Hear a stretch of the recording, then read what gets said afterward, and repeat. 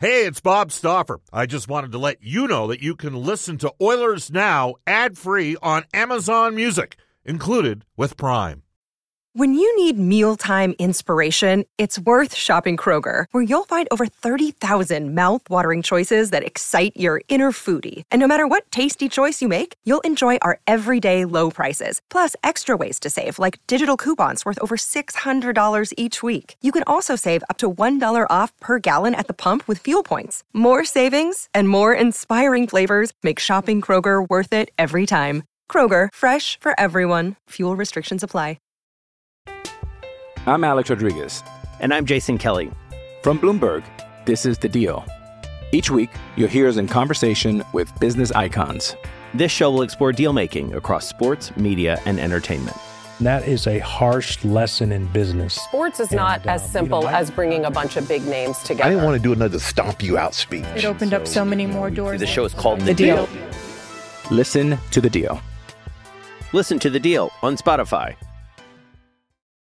We're live at the South Okanagan Event Center. This is Oilers Now. The Edmonton Oilers and the Winnipeg Jets again on EdmontonOilers.com tonight, 5 p.m. Edmonton time. You can have a chance to watch a live stream of that game. We'll tell you that guests on the show receive gift certificates to Ruth's Chris Steakhouse.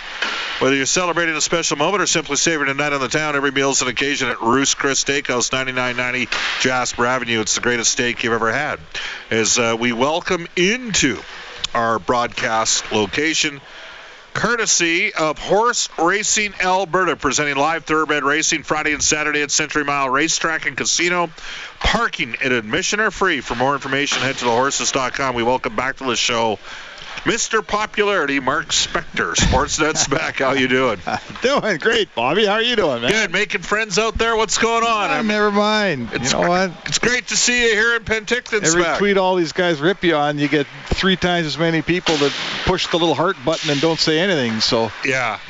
Well, and you know what? Let's get right to it. You just wrote a piece. So you came here a couple days ago, and word was leaking out during the course of Wednesday afternoon that it didn't look like Jake Virtanen was going to end up coming into Edmonton on a PTO. Right. Now, I'd heard a couple days earlier that Calgary was in the mix. I know that I had somebody from Washington ask me, "Oh, how serious are the Oilers?" At which point I said, "Well, how serious are the Caps?" How serious are the Caps? Yeah.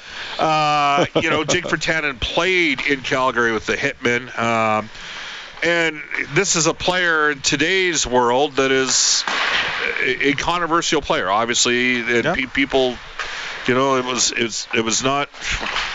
Bottom line was, yes, he was acquitted, and we all know the numbers on how hard it is to actually end up getting convictions in sexual assault cases. I think it's roughly 30%, roughly about 30%. Brett, it's interesting, Spec. One of the reasons why I think people have a misperception about this is shows like Law and Order, right? Yeah, okay. Because usually in Law and Order, the police. And 90% of the police out there, 95% do a terrific job. But there are the occasional police members sometimes, maybe not ones that are members of the EPS, but the bottom line is, if you watch Law and Order, like Detective Stabler has a 97% conviction rate. Yeah, well, the show's an hour. They got to get a conviction within the hour. Right, but that's not real. It's not real, no. There's a lot of people, the whole situation with this assault is very, obviously it's very serious. And you'll have people going on Twitter where everybody's got an opinion, and boy, do they have an opinion on Jake Virtanen, and say, okay, yeah, he was acquitted, but so the reality is the player is trying to restart his career. He's going to have to do so on a PTO. It was fairly contentious that his name was out there. Organizations have given players second chances or third chances before. We know that.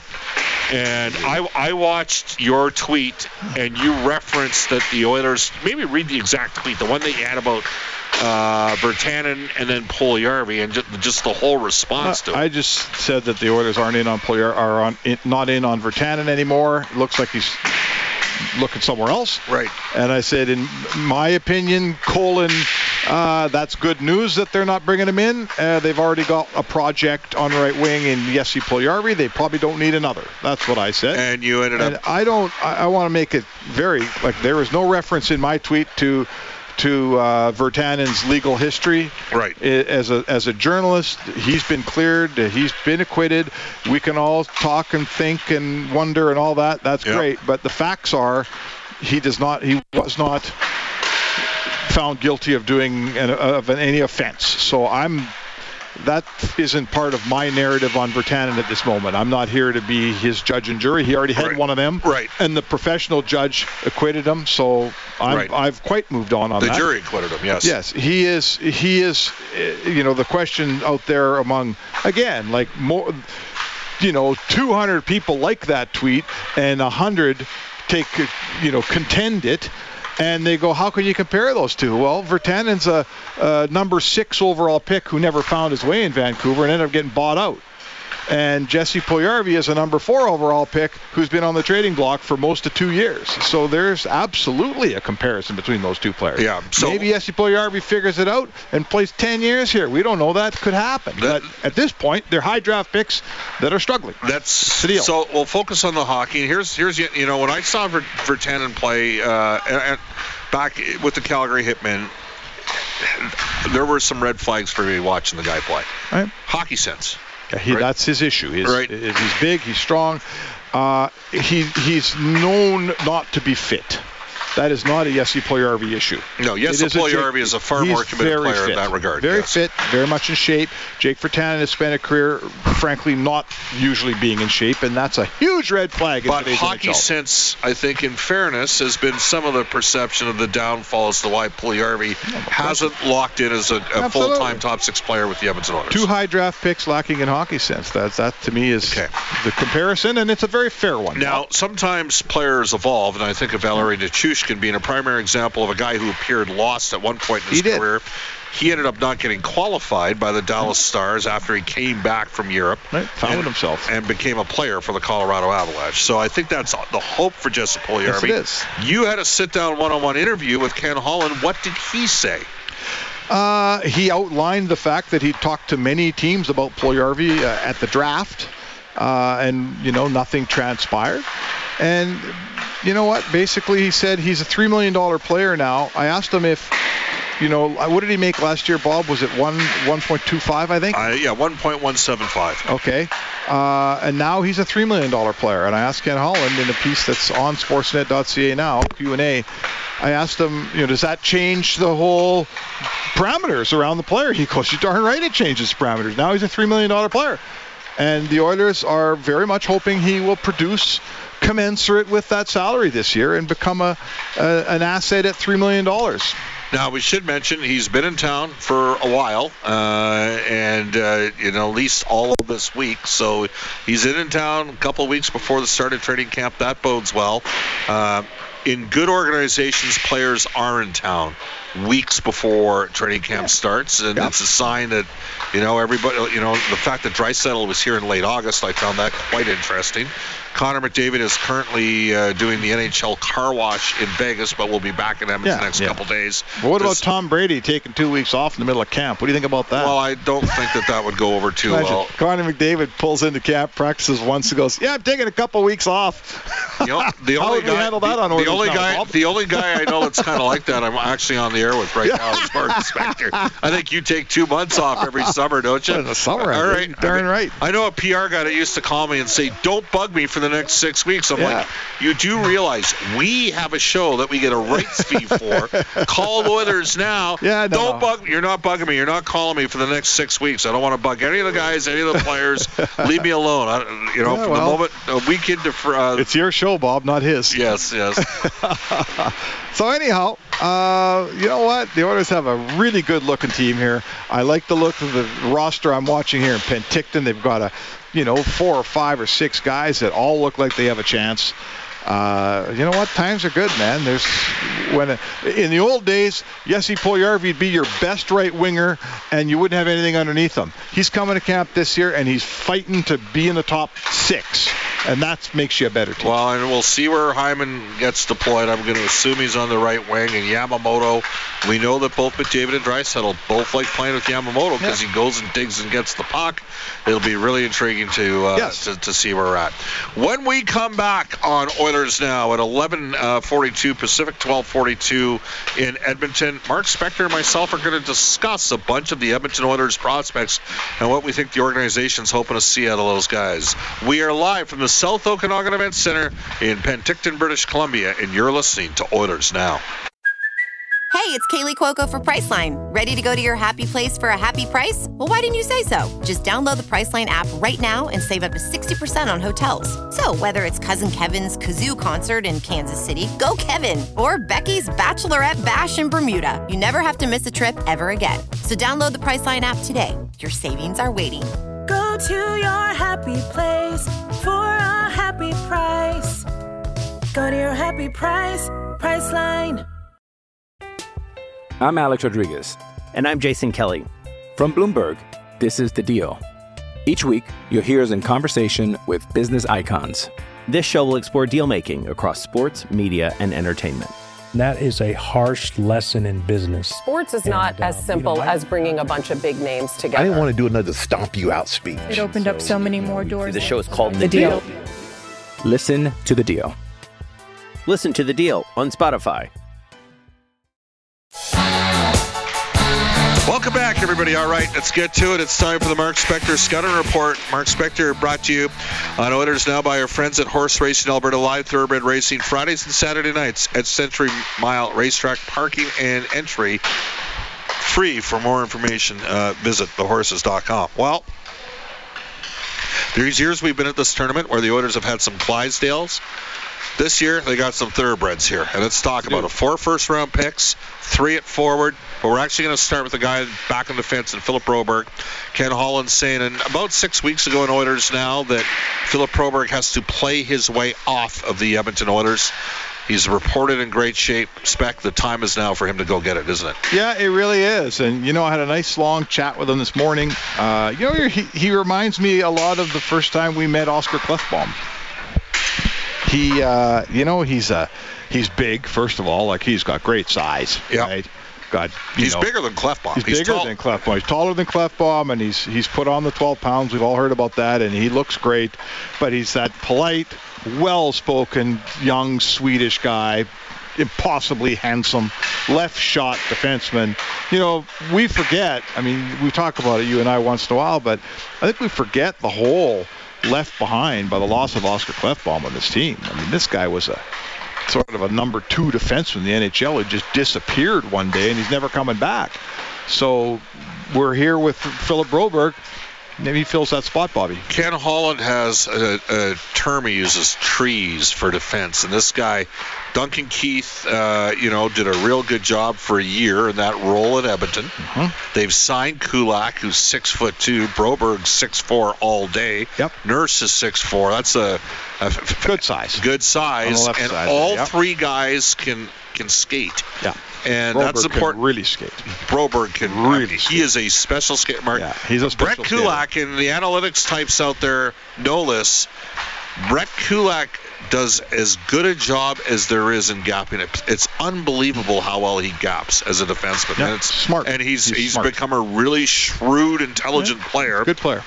But he does not have the ceiling of a Nurse or of a Broberg. Well, he doesn't have the physical stature of either guy, and as well as Brett skates. I mean, you just watch Broberg skate. I remember him at his first.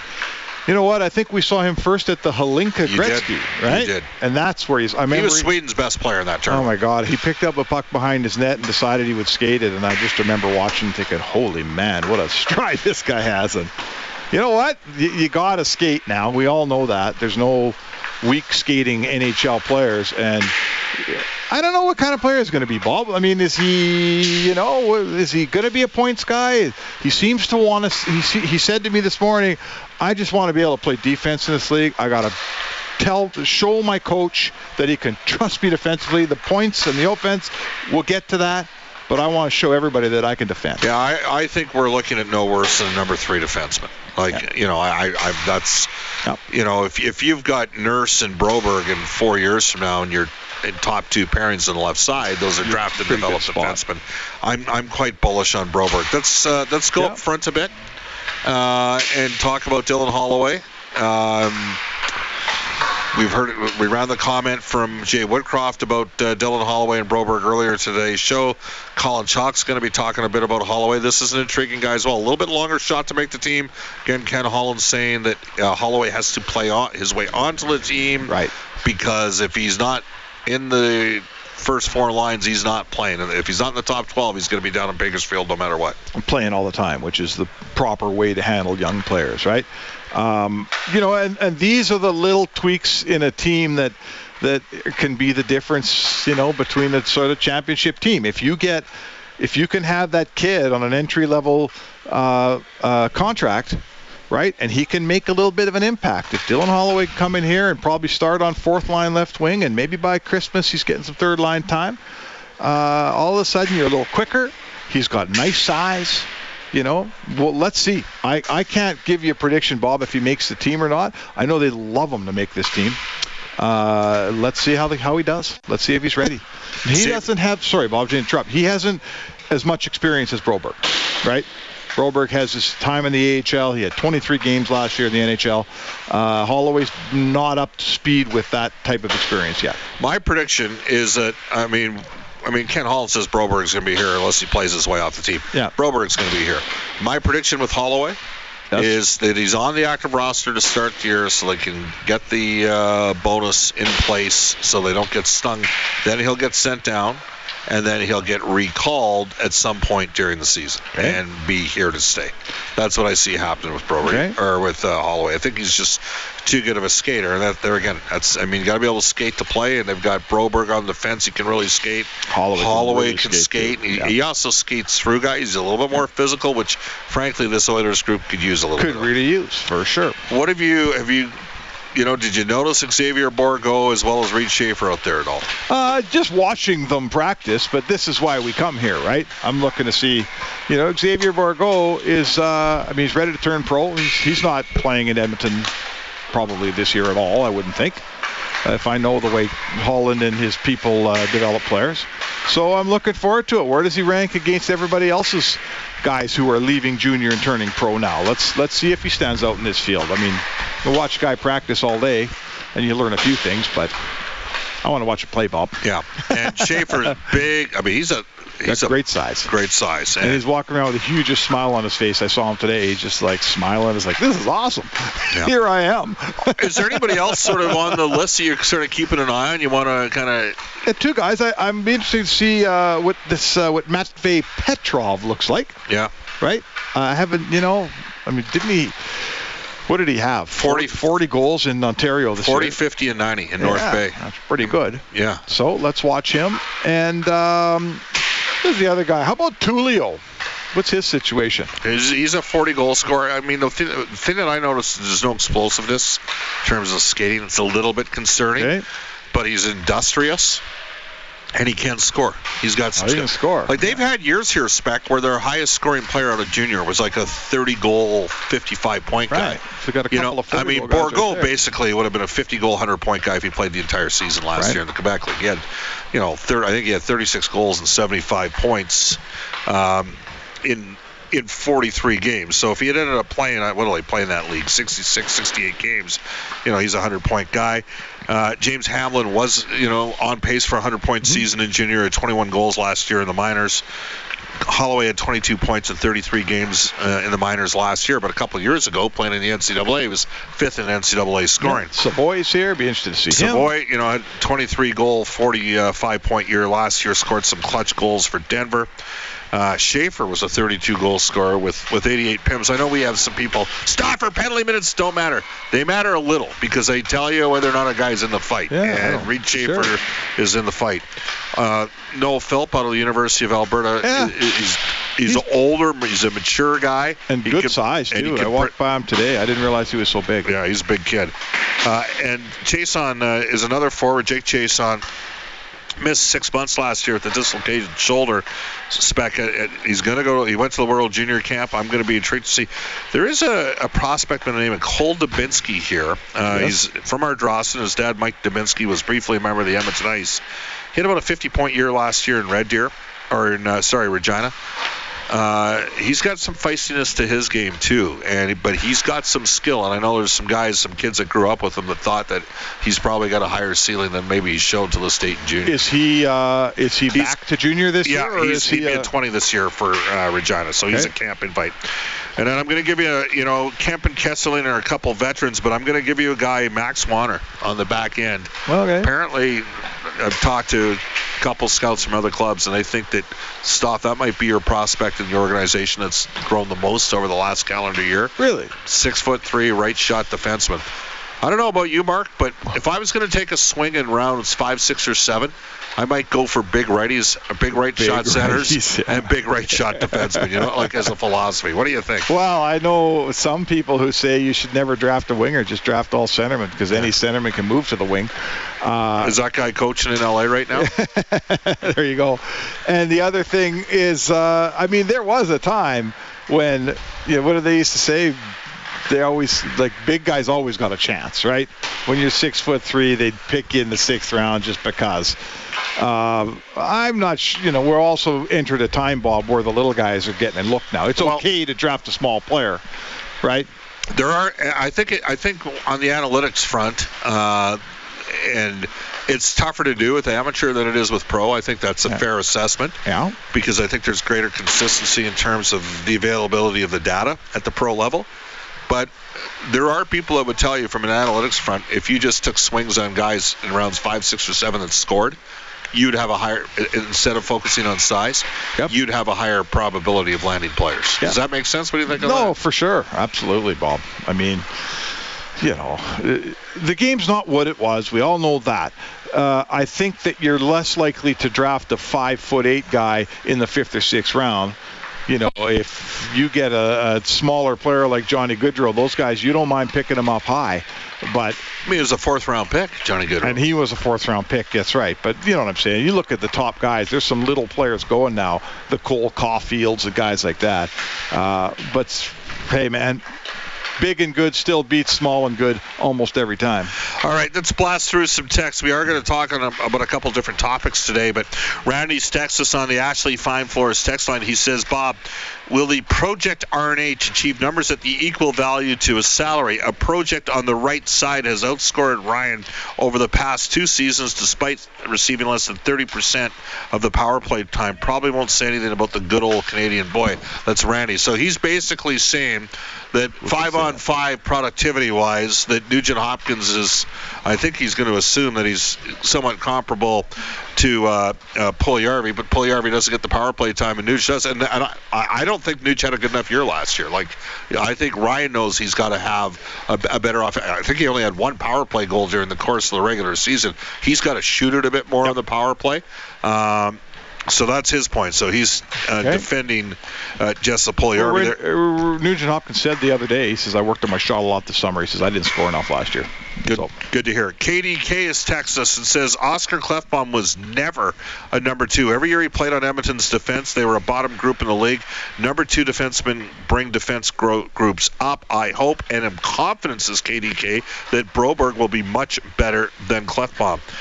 Well, I mean, in 16-17, you could argue Sekera was the first pairing defenseman on the left side, and Klefbom was the second pairing defenseman. Here's the one I'm going to circle back to this. Number 2 defenseman. There's 32 teams in the league, so how many top 2 defensemen are there? 64. 64, right? People, you know what? And I think of true number 1 defensemen, I think there might only be 8 or 10, maybe 12. Yeah, every year we sit down at a press meal at some time and sketch down how many we think there are. Right. And sometimes you get to 14. Right. But there's a lot of guys, until 2 years ago, nobody would have had Devon Toews as the number 1.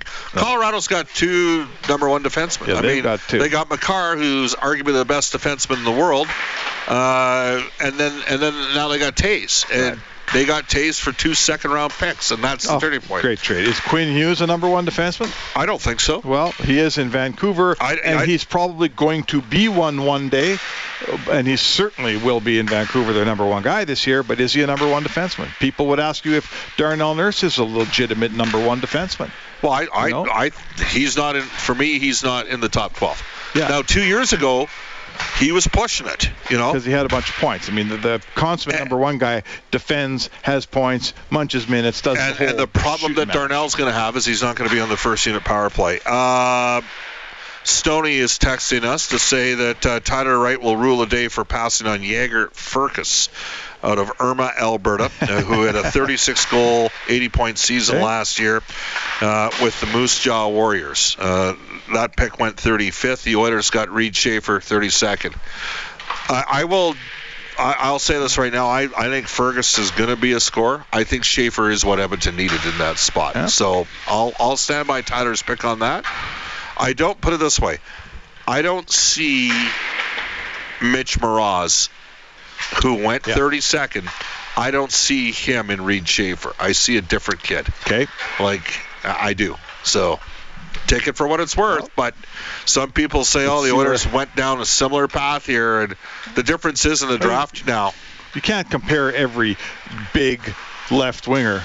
Mitch didn't score in his draft year the way Reed Schaefer scored. Yep.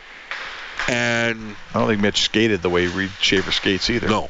And so, or shoots the shot the puck. Shot the puck. So, but Stoney, keep texting us and tell us we're wrong. We love to hear it. We're going to head off to a global news weather traffic update. Then Mark Spector's going to bring 3 topics that we're going to talk about in the next segment coming up on Oilers Now. Evan Cook up next with a global news weather traffic update.